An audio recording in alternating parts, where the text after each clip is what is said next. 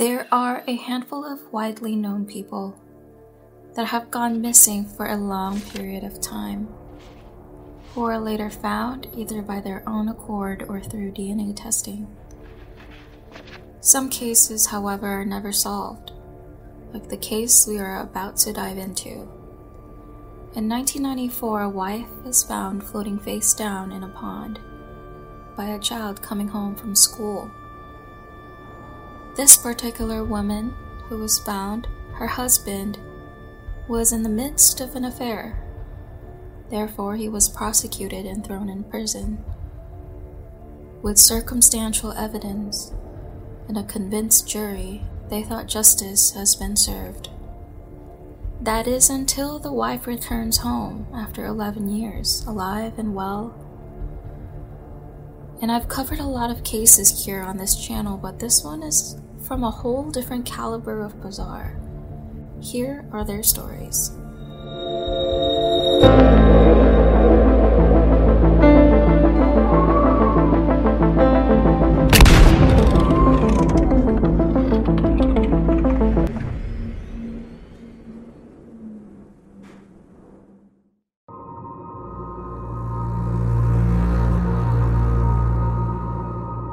Luchang Village, located in China.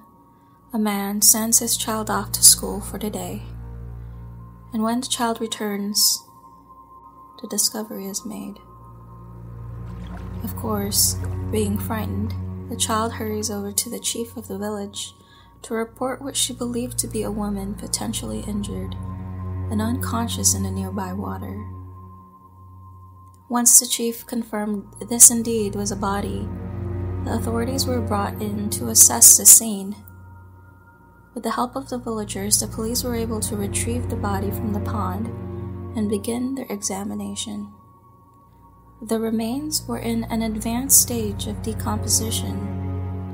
The face was also severely swollen, to the point where even though the authorities could determine that this was a woman, they couldn't mark any specific facial features. The authorities began questioning the villagers looking for a suspect, while also seeking the identity of the Jane Doe. Nobody in the village had spoken up about involvement or having information of any involved party. Even weirder, not one villager even knew of this woman. She was a stranger to a small population. The woman's clothes had no distinguishing features that could provide a lead, and nobody within the village or surrounding areas were reported missing.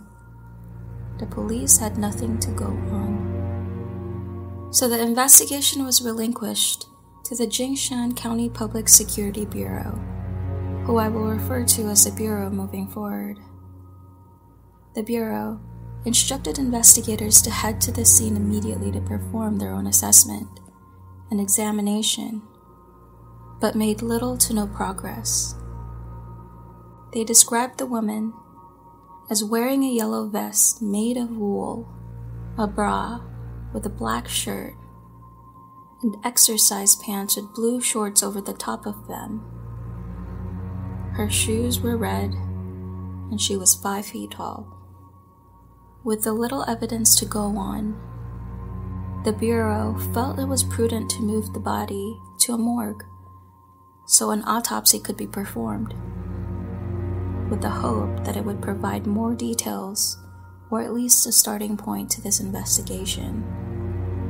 And the autopsy revealed that Jane Doe had suffered 6 wounds in total, all to the back of her head. Wounds so profound their impact had fractured her skull. According to the coroner, this would be inconsistent with any kind of accidental fall. They were recorded as blunt force injuries consistent with some sort of attack. The coroner was also unable to determine if Jane Doe had passed from the injuries or from drowning.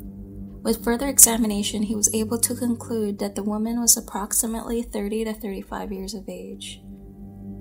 And based on the state of clothes that she was wearing, level of decomposition, she had been deceased for nearly 60 days. Lastly, the coroner was able to determine that the woman had given birth to a child relatively shortly before her death. Without a single lead, the police took to the village and began to deepen their investigation by looking at the facts. This woman, who had been deceased for a number of weeks, was found face down in a pond, which is rather small and located in a hillside, but is fairly heavily trafficked. Villagers fished from the pond daily, which led authorities to believe that although the woman was deceased for nearly 2 months, she did not spend this time in the pond. Surely a local would have seen her well before then, as there are no moving bodies of water that empty to the pond. And the body couldn't have floated to the surface in such a short period of time.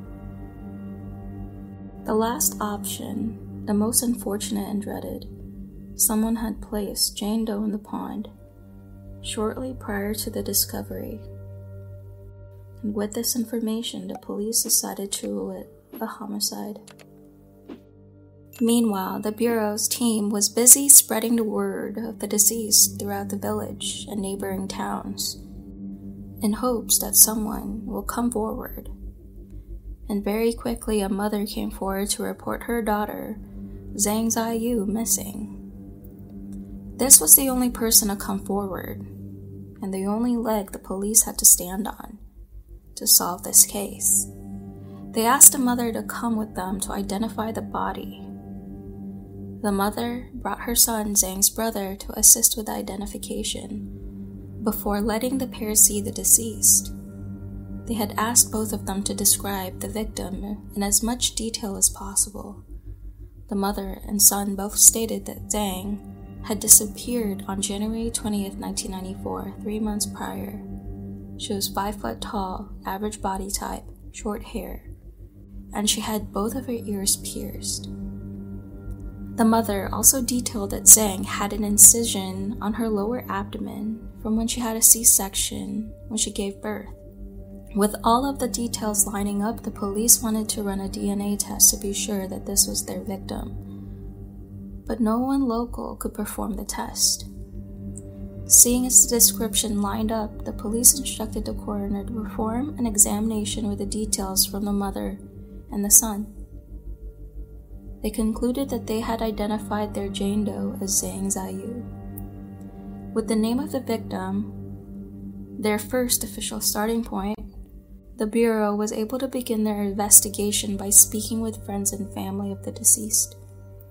Naturally, they wanted to focus on the significant other of the victim, a man named Xie Zhanglin. Xie was born on March 7th, 1966. As a former soldier, he was described as physically and mentally strong, with a background in martial arts training. Xie and Zhang married on September 18, 1986, and due to obtaining a new job, the newly married couple moved outside of their village in 1990.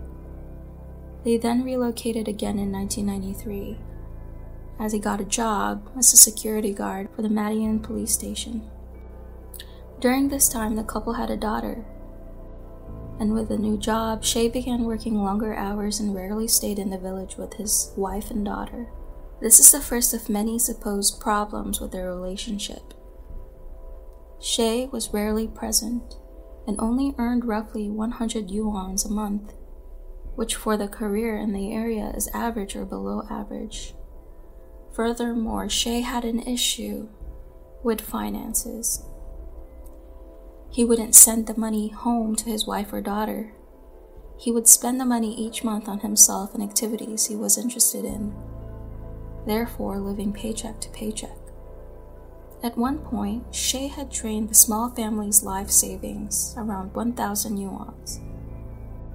They had been saving that for years. According to friends and family, Xie had a temper and would instigate verbal arguments very often. Zhang would typically back down to keep the peace and keep the family together for the sake of their daughter. 5 years after getting married, Xie began an affair with a woman named Chen, who worked in the same building as him. According to Shay, they fell in love between the spaces in his marriage, where he would spend many days away from Zhang. Oddly enough, when Zhang found out about the affair, she was not only calm and understanding, she decided to meet up with Chen for lunch and discuss the issue. Upon hearing this, Shay felt guilt. He ended up confessing to his wife all of the details of his affair. Zhang, again, was understanding and forgave Shay. And because of this, their marriage stayed on track and was better than ever. After all, it's events like this that put things into perspective. Unfortunately, just 2 years later, Zhang's mental state began to suffer.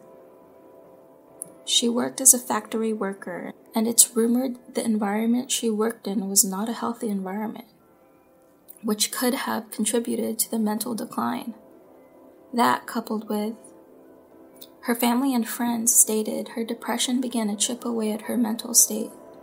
Little things would slip her mind, arguments between her and Shay would become a blur. The mental deterioration became so bad, she even told her mother that she was convinced she was going to die, to the point where, in October of 1993, she felt violently ill. Zhang then disappeared in January 1994, and when questioned by the Bureau, Shay stated that Zhang had run away during an explosive argument the couple was having. He informed her family that she had run away, to which they did not believe. Her mother had gone to the couple's home looking for Zhang and found no signs of foul play or any sign that Shay had lied about the incident. Her disappearance was reported to the police after a week of Zhang not returning home. There are no reports of action taken by the police at the time to find Zhang. Of course, after hearing all of these details, the Bureau made Shay their prime suspect. They began questioning his co-workers, some of which had stated that he was tired of Zhang and that he wanted to get rid of her. But mind you, this was during the time that Zhang fell ill, and Shay had to take care of her 24/7. This was enough evidence for the authorities to bring Shay in for questioning on April 12th. Shay's family requested to see their son, which the police denied. They also requested to see the body of their daughter-in-law, which was also denied. According to Shay, he didn't know Zhang was dead until they arrested him for her murder. He too requested to see the body, and this request was also denied. He then began to tell the authorities about her deteriorating mental health, and how as of late he had to spend a great deal of time taking care of her. The police then turned the conversation into an intense interrogation. They accused Shay of the homicide repeatedly, to which he denied.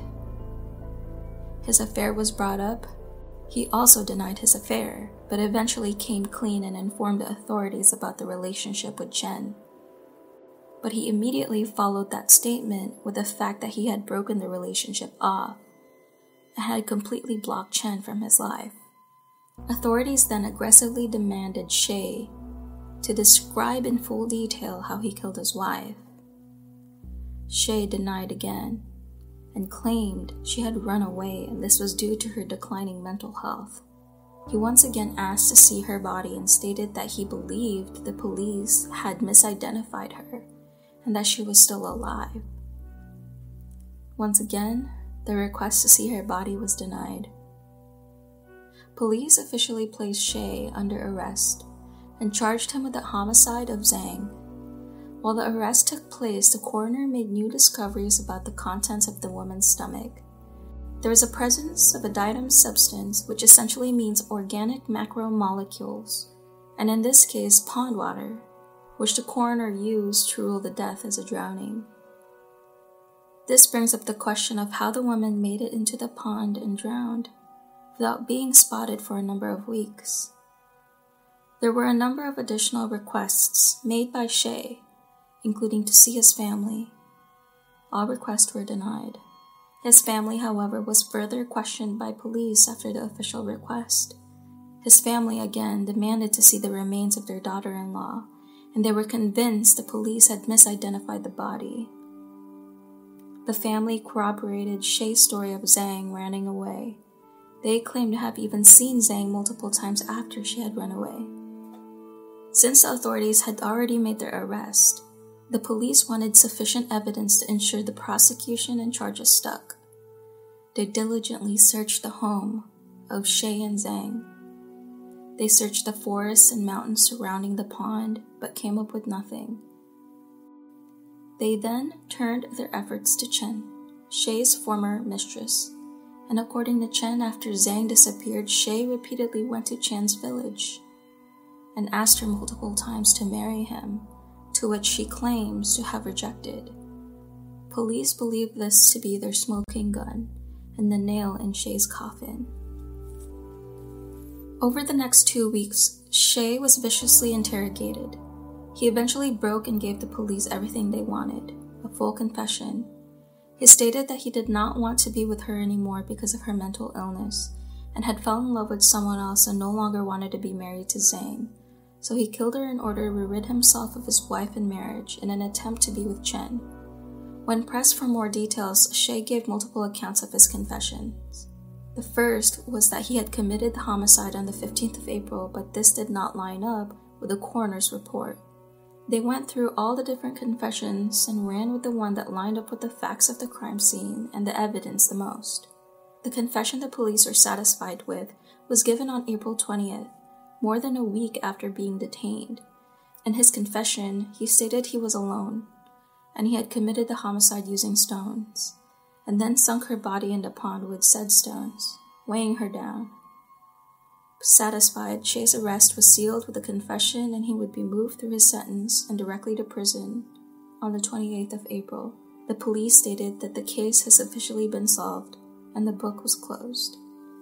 Over the next couple of months, the police submitted and resubmitted their case to the prosecutor, who denied it multiple times, stating that the evidence was too circumstantial and the multiple confessions did not add up to a guilty party.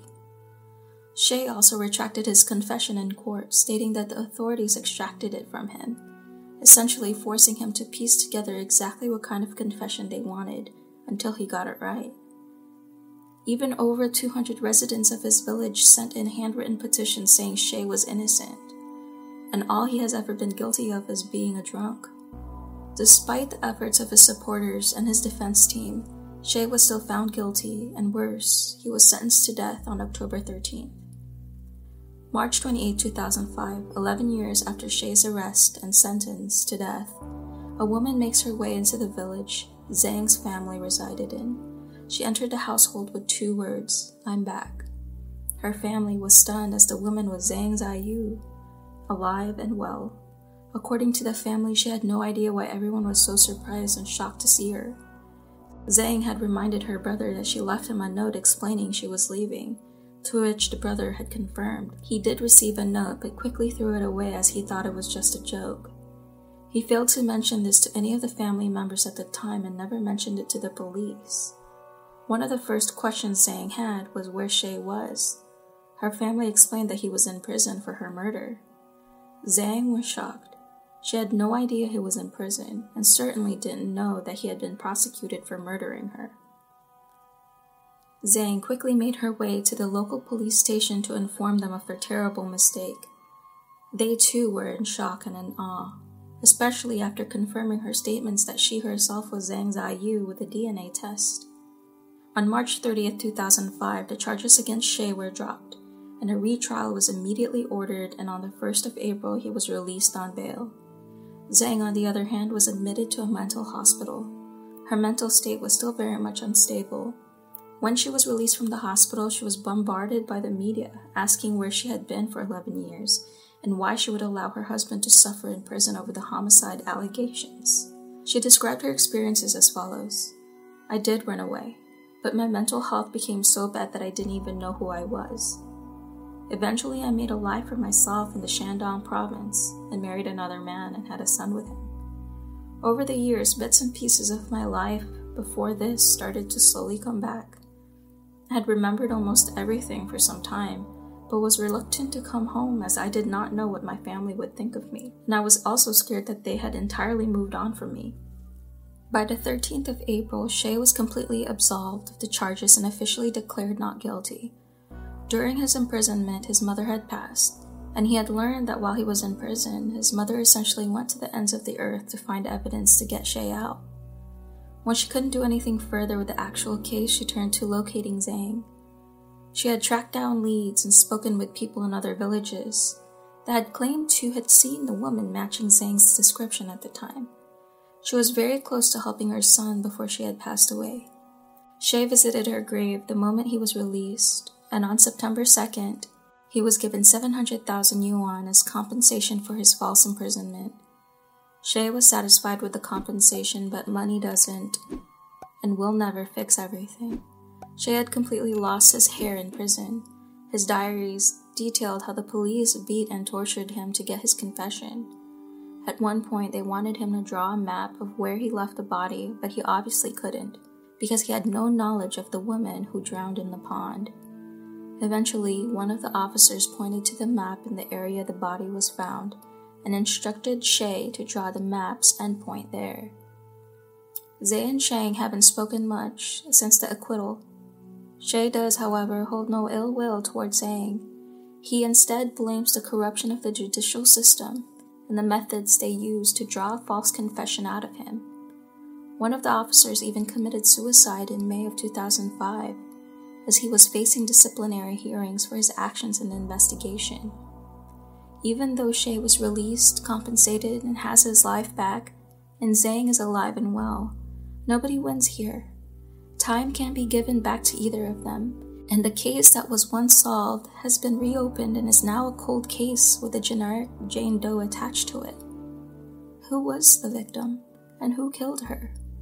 Had the authorities expanded their investigation from the start instead of narrowing in on an innocent person, this case very well may have been properly solved. The more time goes on, the harder a case is to solve. And we're starting at square one, 11 years after the crime had been committed. This case will likely never be solved, but there is one piece of evidence to go on. During the initial investigation, another family had come forward stating one of their relatives had gone missing, and perhaps the victim was her.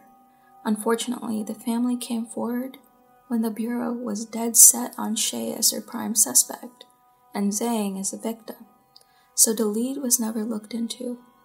And as of 2020, it is published that the woman is still unidentified.